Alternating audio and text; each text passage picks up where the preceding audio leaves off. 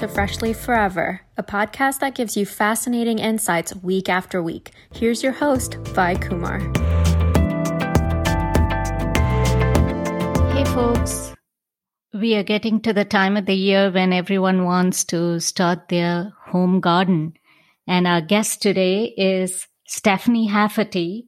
She is an organic, no-dig kitchen gardener, plant-based cook, award-winning food and gardening writer. She is a small-scale homesteader and mom of 3. Stephanie is the author of 2 great books, No Dig Organic Gardening with Charles Dowding and Creative Kitchen. She is also working on another wonderful book, which is coming later this year. Stephanie is a blogger, a public speaker. She is an edible garden design consultant. She's a garden produce preserver. She's a garden produce cook, wildlife protector, maker of homegrown body care. It's my honor and privilege to welcome her on the show. Hello, Stephanie. Welcome to Podcast Fresh Leaf Forever. How are you today? I'm great, thank you. It's nice to be here. So, gardening and no-dig gardening, you're an expert at that. But if you can tell us how you got connected to gardening and how did you foster that passion? I think that'll be a great starting point for the listeners. Okay. Well, I've always liked growing things. I used to have little plants on my windowsill when I was a little girl. And I've always liked being outside. But actually, what really got me into growing vegetables was a desire to make homemade wine. So okay. I was about 16, 17, and I found in a charity shop an old book on making country wines. And I thought, this is a good idea. And so even though the drinking age here is 18 and not 16 or 17, I got into making homebrew and started to grow different plants that I could make wine from. Mm-hmm. So that's how it started off. It was teenagers wanting drink, basically. Okay. Then that's been several years now, as I said. Yes. Okay. That was a long time ago. So from then I went to university and didn't really have much of a garden, just pots on the windowsill. And it was when I'd finished university and got my first job that I was able to have a garden to grow vegetables and herbs in of my own. And it was quite a small scale because I was renting, but I grew different kinds of herbs and tomatoes and just experimented with things. My great-granddad had an allotment. And so I'd grown up knowing that you could grow vegetables and that was something that was a possibility. And that triggered a desire to try it for myself.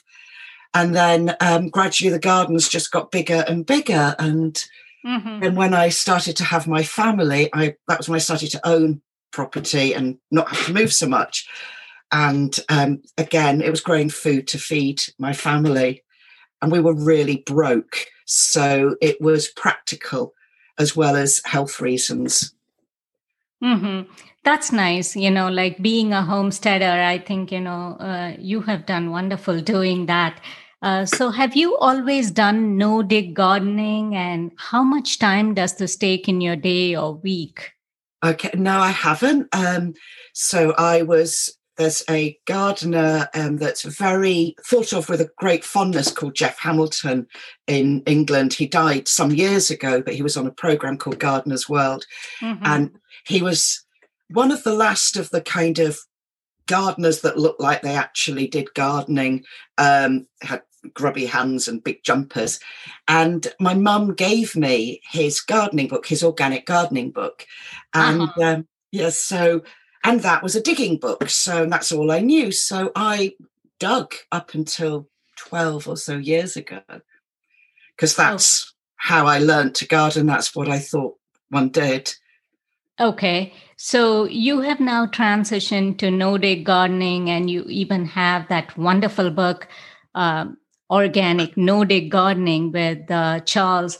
So, how is it that one can achieve this no-dig gardening? Everyone would think, oh, I go to the garden with my tools and get started. But how is it that, one does no-dig gardening?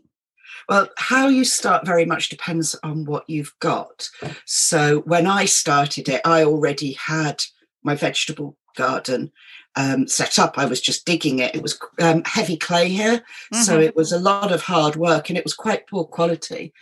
And then with that, I just put some compost on the surface and I didn't dig anymore. So every year I put a little bit of compost on the surface of the soil. That's incorporated into the soil by the soil life, and it feeds the soil, and that's raises the plant. So rather than digging and digging and digging every winter, which is what I've been doing, I just put some compost down. It takes much less time. There are other ways. If you've got very weedy ground, there's different ways that you can start, such as putting cardboard down, which is a light suppressant, and then putting some compost on top of that. Britain is pretty much the slug capital of the world. We have lots and lots and lots of slugs. We're quite obsessed.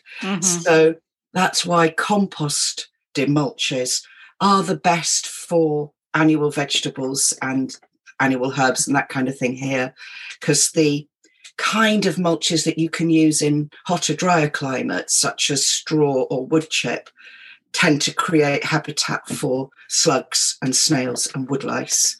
Okay. So hence the obsession with compost. I don't blame you. I think, that feeds the vegetables and plants really nicely. And so I think that's great. So is this methodology applicable globally? How can one tailor make it to their climate and to suit where they live? Yeah, it is absolutely applicable globally. We get feedback all the time from people in different parts of the world. Actually, using compost mulches is pretty much applicable globally. In some places, you would put something on top, such as hay or straw or grass clippings in the summer, if you've got very, very high temperatures, to help with water conservation. But yeah, I mean, we've yet to come across a place where it wouldn't be applicable. I mean, obviously there are some situations where it's just impossible to grow anything, but assuming you can grow stuff there, there's people trying it all over the world, which is lovely. Yeah, that's wonderful. And so is there like a certain type of soil that's more preferable than the other? Is there something like, okay, for proper growth and nourishment, you have to kind of, go for a certain type? And how do you prepare the soil? And so you talked about compost. Is there anything else as far as any natural manure, anything else that needs to go in? Well, composted manure is compost. So some people, at my allotment, I've used just pure, well-rotted cow manure in the past. So anything composted is generally good. With regards to soil types, it's suitable for all soil types. If you've got very, very, very sandy soil, usually it takes a few years for the soil to improve, because you put your compost on the top and it kind of goes into it, it goes quite fast. But it does work really well. I mean, I don't grow on sandy soil, but I've communicated with people who do, and they found it fantastic way of actually making that soil very fertile. You can use natural feeds as well if you want, but generally, if you've got the compost, you don't need to. So it saves a lot of time because you're putting the compost down and there you are. So some good quality compost is all that we need. And that's a great tip right there. You do this both as a homesteader and also on a commercial level, correct? Yes. So actually, at the moment, I'm in the process of moving house. So I'm not working in the market garden anymore, but I've done it. So I grow for myself and my family. And the illustration behind me is a friend of mine called Katie Shepherd. This is like to represent my homestead. And but also I've done it professionally. So I worked in a market garden for 12 years on and off. I've run kitchen gardens for people. So usually on large private estates where I've been paid to be their kitchen gardener. So that's on a completely different scale where you're growing for a particular kind of client. That's very interesting. And it's been helpful for learning skills, which I can then use at home and then teach other people. It was good for experiment. Yeah, I do consultancy as well now. I don't sell my labour so much anymore. I've got enough with my own. I'm about to set up a new garden. That will be enough. But I do consultancy and things. That's fantastic. And so you talked about allotment, which is, again, like the community garden type of space. And as far as the colder seasons, how can one still continue to grow? Like greenhouses, the way to go? What is it that you do? I have both. I have a greenhouse and a polytunnel in my back garden. And usually in the winter, I use the polytunnel the most. Actually, my greenhouse is really, really old and it's got holes in it. So it's not very warm. I mostly use that as a propagating space. I have heat mats for raising plants in the spring. And usually at the moment, my polytunnel is full of all my gardening equipment because I'm literally moving in a few weeks. So it's all keeping dry. But normally it would be completely full now with salads and different kinds of herbs and brassicas and different greens. I sow carrots for harvesting so I sow those in October for harvesting in March and April. It's very cold here at the moment for us, as far as we're concerned. Outside it feels about -7, but we don't normally get temperatures like that for any length of time. We're all like panicking because, oh my goodness, it's really cold. So normally it'll get down to -1 or -2 centigrade. I don't know what that is in Fahrenheit. So things tend to keep absolutely fine in the polytunnel. They get a little bit frozen, but not enough that it harms them. If it was periods of time when it gets really, really cold, I then put fleece over the top. And I make little polytunnels for my allotment beds. So just really cloche hoops and polythene over the top. So that is like a little baby polytunnel just to protect different plants that I might have outside. Okay. We're lucky with our climate here. So most brassicas and things like that, they'll survive without any protection at all. So that's the cabbage family of plants, correct? Yes, yeah. Okay. And as far as, say, any new listener or anyone new to gardening, would you point out what the difference would be between a polytunnel and a greenhouse? Okay, well, a polytunnel is big hoops and polythene over the top.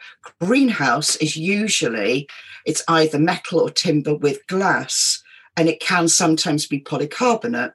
A greenhouse is, a well-made greenhouse, not one with holes in like mine, is much warmer than a polytunnel. When I worked on a private estate, I had a greenhouse that was heated. It was warmer than my house. It was like amazing.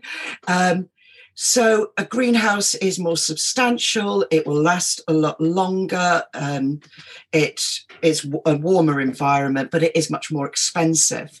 So for my polytunnel is 12 feet by 40 feet, and which is fantastic for like a size for a family. I've got 3 young adult children. They're all students. And that is a lot cheaper. So you get for your money a lot more covered space with a polytunnel than you do with a greenhouse. If I was very rich, I would get a massive greenhouse built. But when I move, I'm moving to Wales, so it's going to be cooler and wetter than it is where I am now in Somerset. And there I will be hoping to get a bigger polytunnel because I'll need a bit more protection year round. And I definitely couldn't afford to do that if it was a greenhouse. But I'd use a small greenhouse for propagation of things like aubergines, eggplant, and peppers, and all the things that need extra warmth. Okay. So it's good to have both, actually. But if you only can have one, then Polytunnel's more space. Okay. Since we touched upon polytunnel and the greenhouses, why don't we talk about seasonal gardening and planting? And so if you can give us an idea of what to plant and when, and what are some easy vegetables to grow for someone that's starting, say we are all heading into spring almost. So what is it that one can do? Well, that's actually a really big topic. I couldn't say like all of the vegetables and things. The best things to start with, if you're new to gardening, the best things to start with is something you really want to eat that's good to eat fresh. So that might be sweet corn, which is so much more delicious picked fresh from the plant than it is bought from a store. Or it might be tomatoes, which are, again, so much more delicious, homegrown, than anything you can buy. And you might do tomatoes and then grow some basil to grow with the tomatoes and some salad leaves and things to have like a lovely salad every day in the summer. So I think the thing to really is to decide what, I mean, I actually really like Brussels sprouts. So, you know, it's like for me, I've got to have Brussels sprouts. I adore them. So it's finding out what you really like to eat and then look at a good book like No Dig Organic, Home and Garden, which I wrote, or in fact, Charles Dowding's website, which is his name. He's got a sowing timeline there, which has all the vegetables listed and when to sow them. And he has one for the Southern Hemisphere as well. So people all around the world can check that out. Sowing times are really important. And I think a key thing is not to do it too early. So at the moment, there's so where were they? Early February, and a lot of people are saying on social media, sow your tomatoes now, get your tomatoes going. They've been saying that since January. And actually, I wouldn't sow tomatoes until well into March because they grow quickly, they need warmth, and you've got to keep them warm until the last frost date. So that depends where you live. So here in Somerset, which is quite mild, the last frost day is usually the middle of May. So I've got to think with my tomatoes that they don't want to get too big before I can put them in the polytunnel in the middle of May. Or if it's for outside, the end of May, really. So it's looking at things like that, which is why I think if you're new, start with just a few things and learn how to do those really well and then gradually get bigger. So maybe just start with one bed and work your way on from there. Otherwise, you can get overwhelmed. Okay. And it stops being fun. Is it something that people should start indoors at this point? Like start with seeds and start sowing them and get them initiated indoors and then, move them out? Yeah, it very much depends where you are. Normally, if I wasn't moving house, I would be starting sowing this weekend. I do my aubergines the start of February, but I have heat mats and I have grow lights. So I can create the perfect environment for aubergines that actually don't want to live in England at all. They want to be somewhere hot and sunny. And that's why I do that. Then if I didn't have all of that, I would not be starting aubergines that early. Most of my sowing starts around Valentine's Day. It's a good time for sowing here, but not of everything. That's like the big start of the year.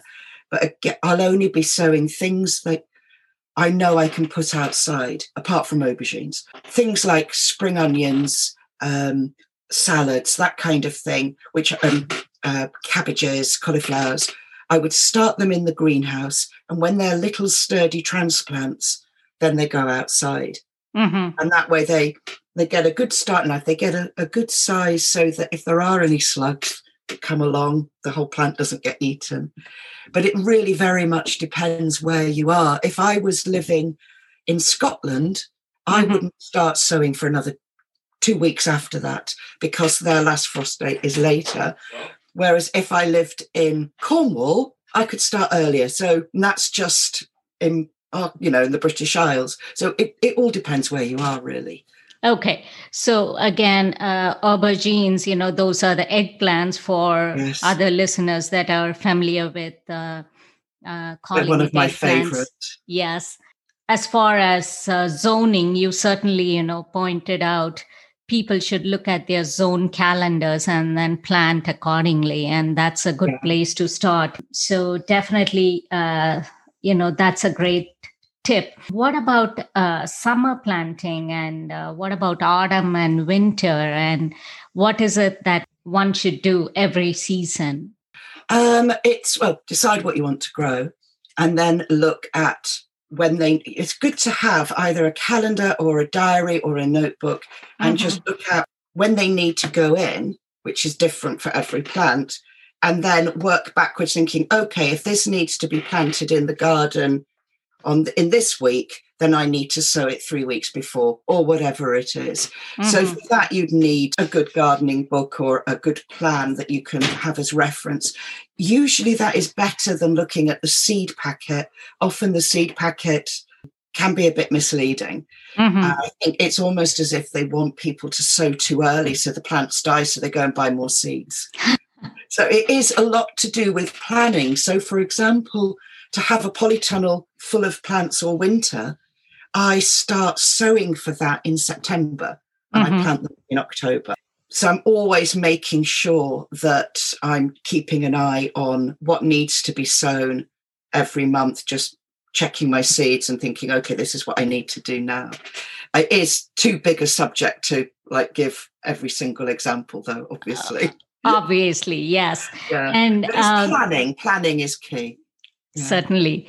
As far as the motivation for someone to even take care of what's in their polytunnel or greenhouse in that cold weather, what is it that you would say if there is something that can, come from the expert? What is it that you would say? Well, in the winter, the good thing about gardening is it does get you outside. And that's good for your physical health because you're moving about and exercising. It's good for your body because you're getting vitamin D even on cloudy days. The sunlight is beneficial. And it's also good for mental health because it's uplifting. Just being outside, even on a day like today, there's a horrible cold wind. It lifts the spirits. It's good to be around green things.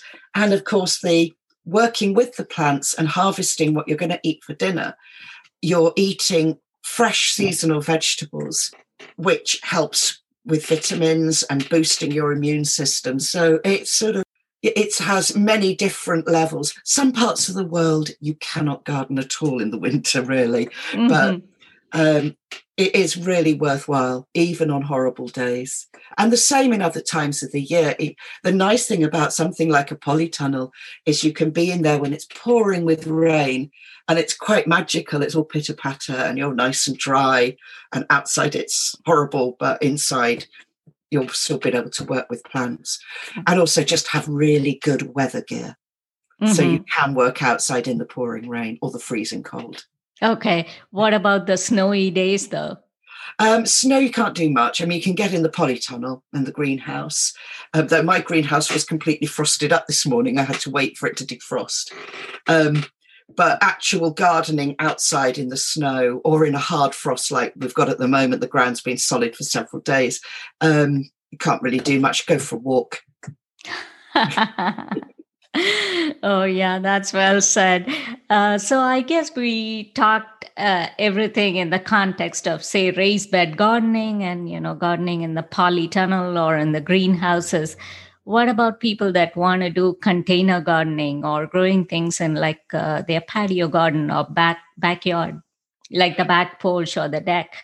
Yeah. Well, I grow in my back garden here. I've got a big area of concrete, which has been there long before I ever lived here. So when my children were little, it was great. They'd whiz around on their little bikes, but it's not very pretty. And so I grow a lot of things in pots on there to make a concrete area productive. So I fill the pots with compost, usually a mixture of shop-bought compost and homemade compost. I make a lot of compost. I'm obsessed. And I grow different kinds of fruit trees, different herb plants. In the summer, I'll grow outdoor varieties of tomatoes and aubergines. And that's They're actually really easy to look after because those are the ones I'd probably make more of a plant food for. So I use nettles and comfrey mostly to make plant food because they grow wild where I live and they make good plant food. Mm-hmm. And then instead of adding compost every year because it would fall off the top because of the nature of the pot, I will some years use plant food and some years use a bit more compost. But it's surprising how much you can grow. And all of my plants that are in pots are moving house with me. So I've got trees, big trees, bigger than me, in pots that these guys removing me are going to have to take. So that's the good thing about container gardening, is if you move house, you can take it with you. Oh, yes. Back in a moment with our guest on Fresh Leaf Forever.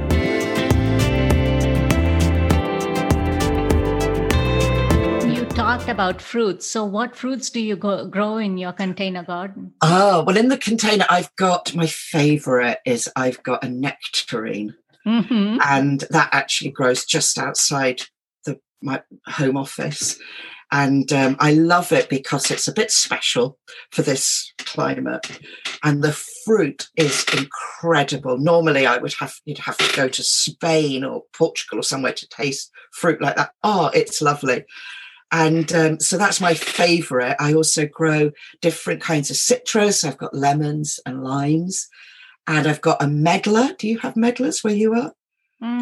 No, I've not heard of that unless it's called differently. It might be. Have a look on Google. It's a very old fruit. And it's quite strange. You get these beautiful flowers. It's so pretty. And then the ugliest fruit you've ever seen. It's super ugly, small fruits, about a bit smaller than a plum. And so very ugly. And I pick the ugly fruit in late October time. Mm-hmm. And then I put it in a bowl in my house and let it rot for 3 weeks. And from that, you make different preserves, and the flavour is amazing. So it's quite a strange plant, and I do like that enormously because it's different. It's not the sort of thing I can't go to my local shop and buy medlars. And the other fruits, I've got apples, pears, cherries, and most of the rest of the fruit I've got growing in the ground. And what you can get is particular dwarfing rootstocks. So the plant has been grafted onto a root system that makes it happy to live in a pot. It doesn't want to grow into a giant tree. Though I've got success with apple trees that I bought from a supermarket very cheaply, just a few pounds, in a pot, and I just keep them pruned and they're quite happy. So that's a cheap way of getting fruit trees in a pot. Okay. How do you feed your vegetables or your fruit that are grown either on the ground or in the container? How often do you take care of anything, supplemental that you do? You start with compost, and then how often do you replenish anything that they need? So if it's in the ground and I've put compost, then that's once a year and that's it. No other feeds, nothing needed at all. Okay. Pots are slightly different. So they're the ones where I will make comfrey and nettle feed for those. And that's because I can't keep adding compost every year. When you add it in the ground, the way it reacts with the soil life, you don't end up getting higher and higher and higher. It keeps about the same level. But in pots, because they're not connected with the ground in the same way, it can get too full. So they get feeds. But I including the polytunnel, I just put compost in that once a year, and that's it. That's all it gets. So it really is so easy. Yeah, that is very encouraging. That just makes me want to just, do my own composting and go for that high quality compost. And that just seems to make the job so much easier.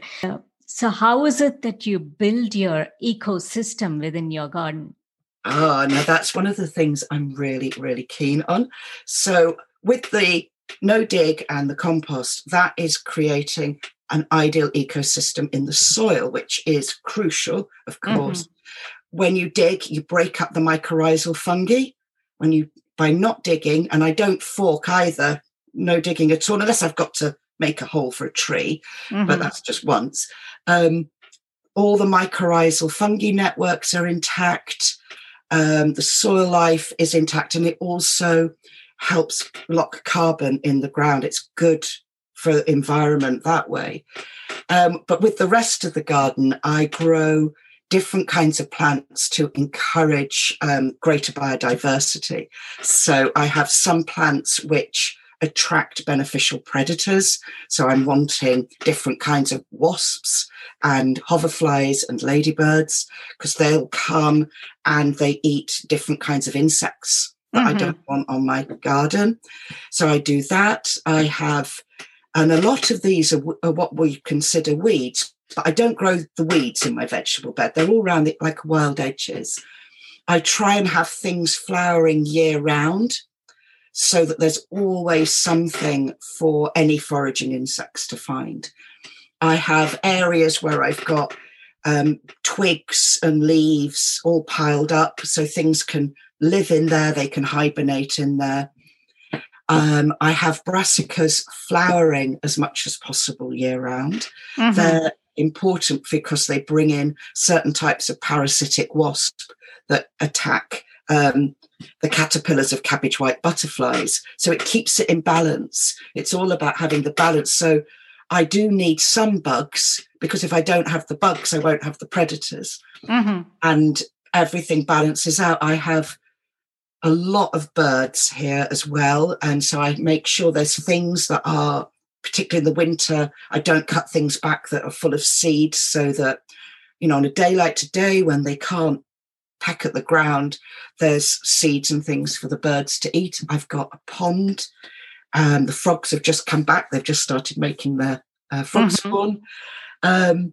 I put water down in small dishes for the birds, and also ones filled with stones for bees and wasps. They not at the same time, they're not friends. I'm obsessed with wasps. I love wasps. Wasps are totally underrated. Wasps are just as important as bees, as pollinators, and they kill so many insects. So I don't use any herbicide, not herbicides when we're talking about any pest. I don't use herbicides either. I don't use any pesticides at all. I use crop protection of certain things, because pigeons will eat brassicas if I don't cover them here. But it's very, very diverse. I have toads in the back garden, all kinds of creatures.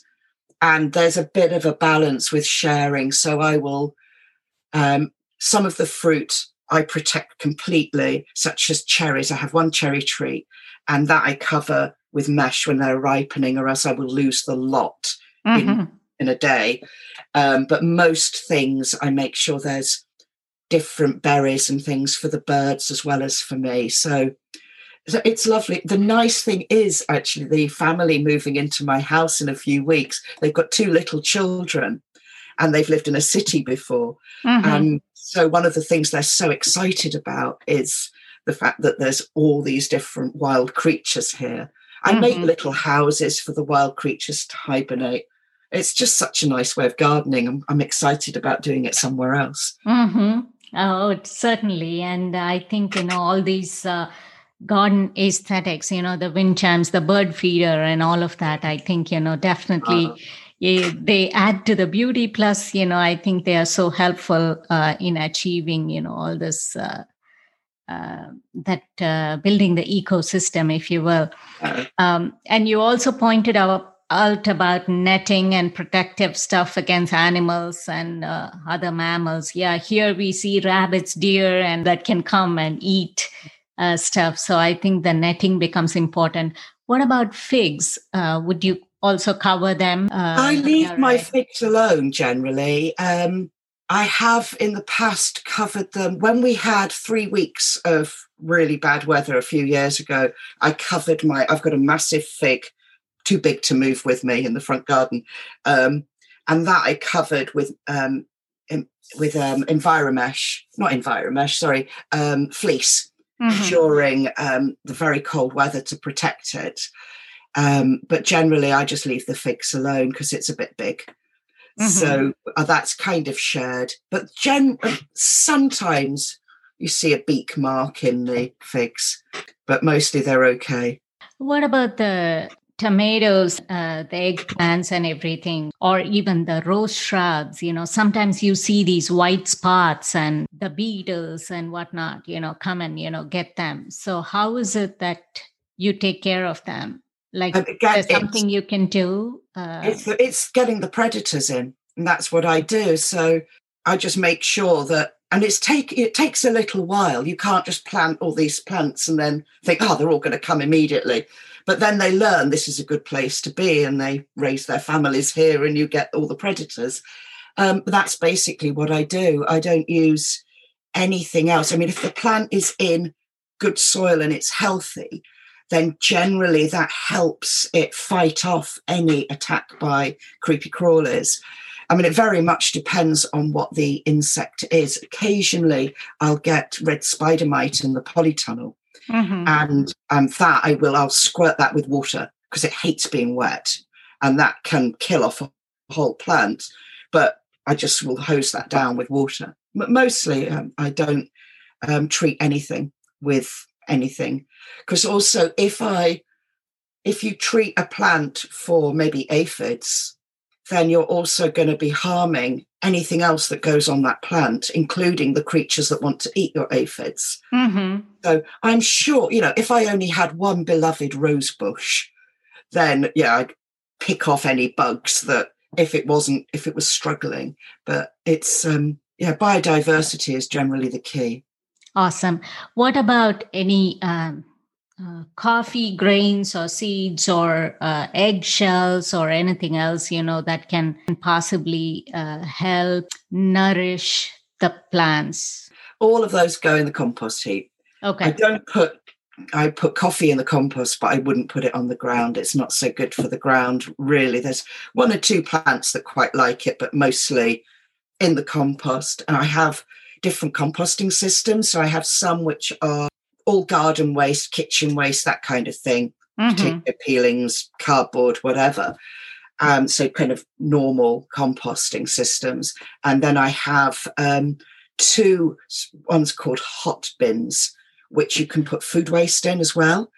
So, and they are a very thick insulated plasticky stuff, which the rats don't smell it. So rats, I'm in the countryside, we get rats. They don't smell the rotting food, and it composts at a really high temperature. So you can get quite a lot of compost in about 3 months and put anything you like in there. Cheese, fish heads, cooked pasta, whatever can get composted. So in a normal time, there's anything, all food-based things in my house can go in one or the other of the composting systems. So we can compost everything, which is great. I also have bokashi, which ferments food waste, and then that goes in the normal composters. And I have a wormery, and certain things go in the wormery for worm compost. I mean, I'm a garden writer, which is why I've got all of these different things. Normal people wouldn't quite want all of them, I think. But I need to try everything out so I can advise and recommend. Oh, absolutely. I think this is great stuff. So the listeners can certainly at least follow one or the other. And obviously they can go to your book, and that's almost like, the Bible of the gardening world. So, and what about common garden problems like overwatering, underwatering, and things like that? Yes. It's not good to do either. I mean, usually you can tell if a plant's underwatered because it starts drooping and looking really sorrowful. And overwatering can be just as bad, particularly if it's in a tray and the roots get waterlogged. So it's just trying to work out for the plant, depending on where it's growing, how much water it actually needs. Usually the compost mulch helps conserve moisture. So most of the time, once things have been planted in the garden and watered in then, quite often they don't need watering much at all unless we have a period of very dry weather. So nature just takes care of it for you. My polytunnel obviously is an artificial environment. In the winter, probably only water every 3 or 4 weeks. In the summer, it can be 2 or 3 times a week, depending on how hot it is and how much sunshine we're having. So it's really just a question of observing the plants and seeing how they're coping. One thing that's a bit of a myth is we're often told don't water plants on a sunny day because it'll frazzle them, and it doesn't. It's absolutely fine. So it's better to water in the morning if you can, just because you're going to lose less to the atmosphere. And it's better not to water in the evening because it makes a damp environment and the slugs can come along. But if your plant's looking droopy, water it. There's no fixed rules. Okay. It's almost like how we need hydration during a hot summer day. And yeah. That's interesting. And that makes total sense. So what about seed saving? What can be saved and what shouldn't be saved? I save what I can. With seed saving, it's very based on how much space you've got. Some plants, like tomatoes, are very easy to save seed from. And other ones are more complicated, like beetroot, where you have to have a certain number of plants to cross-pollinate with each other to have healthy genetic strains. And that takes quite a bit of space. It very much depends how much space you've got. So, for example, I saved all the seeds of the tomatoes that are not F1 hybrids. So you only would save seeds from heritage varieties, nothing that is an F1 hybrid, because F1 hybrids don't come true. So it makes sense to save seeds from things that aren't. I would not save seeds from carrots here because we have quite a lot of native wild carrot varieties, and some of them are very poisonous. And there's a small risk that with wind pollination, they'd cross-pollinate and you'd get some horrible mutant thing with your seeds. I don't save the seeds from squash or courgettes, zucchini, because they cross-pollinate like mad. And all of this type of plant, this family of plants, they have a latent gene which is bitter and toxic. And so most of the time, if you save the seed from a squash, you might get something that looks like the parent. You might get something that looks weird and tastes awful, but it'll just be bleh. But you have a very small but real risk of getting something that's poisonous. And you'll know it's poisonous because it will be bitter. And sadly, people can get very ill and occasionally die of this. So much, I'd rather know. And squash takes so much space. So I want to know that what I'm growing is exactly the flavour and the size and the type of squash that I want. So I always buy those new every year. I buy them from heritage seed companies. But other things like peas and beans are easy to save seed from. And if the beans are cross-pollinated, you'll just get something curious. It won't be harmful. I save a lot of my edible flower seeds, my marigolds, calendula, borage, that kind of thing. They're very easy to save seed from. There's some really good seed-saving books as well. So if it's something you want to do a lot of, it's worthwhile getting some of those to just see which ones are good to save in your area. Okay. Again, probably, getting the seeds from and following a proper cleansing and drying process, all of that can be learned from some good books. Okay. Yeah, there's How to Save Tomato Seeds is on my blog, and some things it's just literally waiting for them to dry on the plant.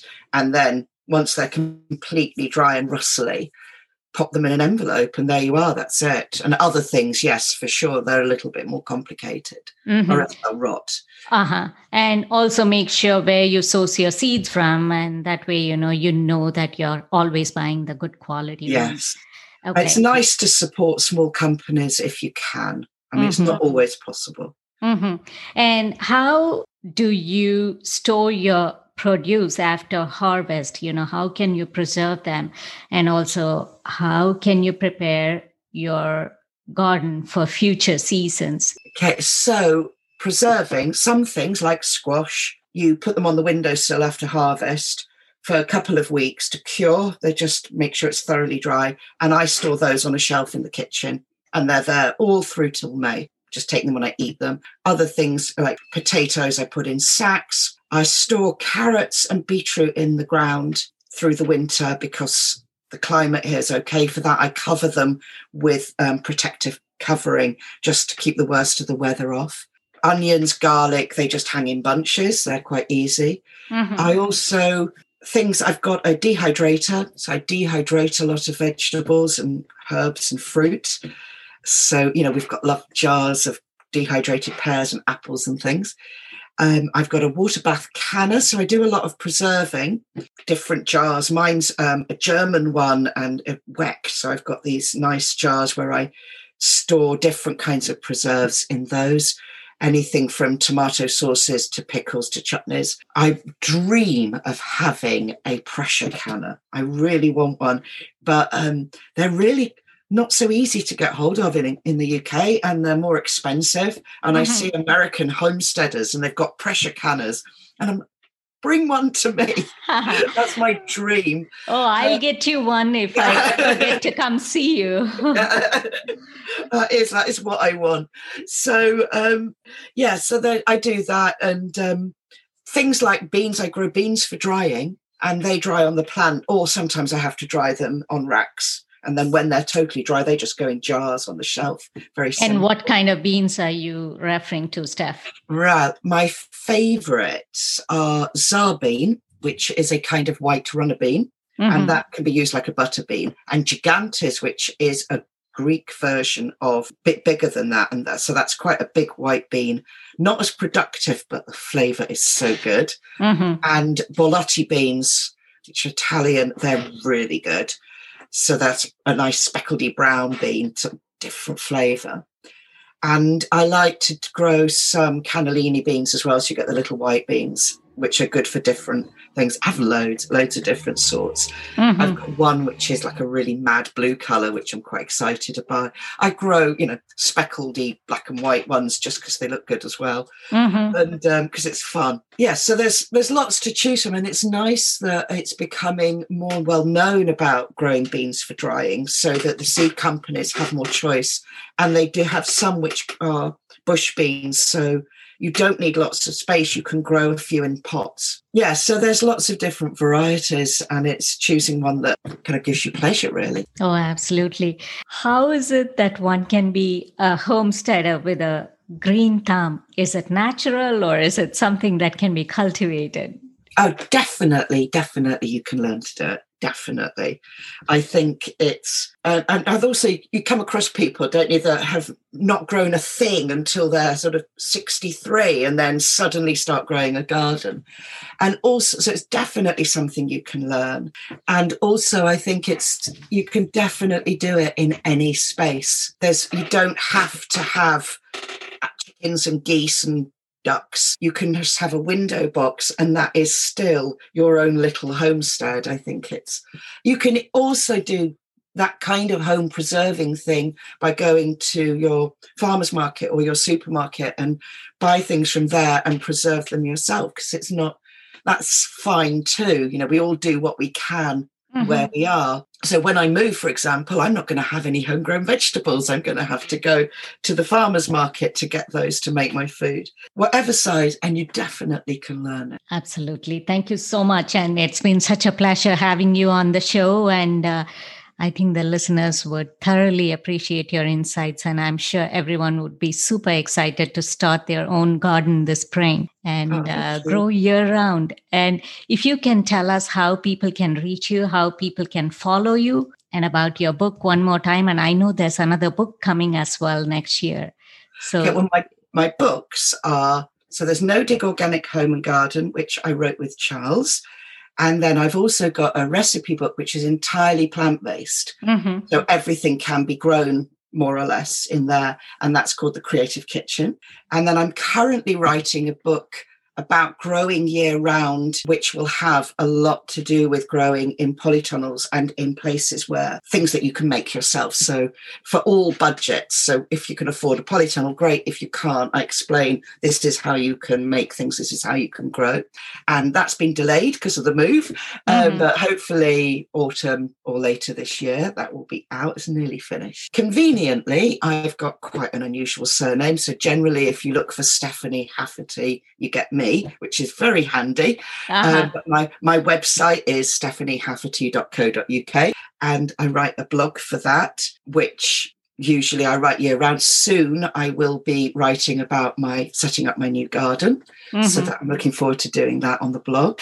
I'm on Facebook and Instagram and Twitter. I'm either Stephanie or Steph, one or the other in those, Hafferty. So my Instagram account is the one I generally update every day, and I catalogue everything that I'm doing there, different photographs and things of my garden. Oh, I enjoy following that. Oh, thank you. I will be setting up a YouTube channel when I've moved as well, which surprisingly will be called Stephanie Hafferty. So bit of a theme. It's like easy. I can always remember what things are called then.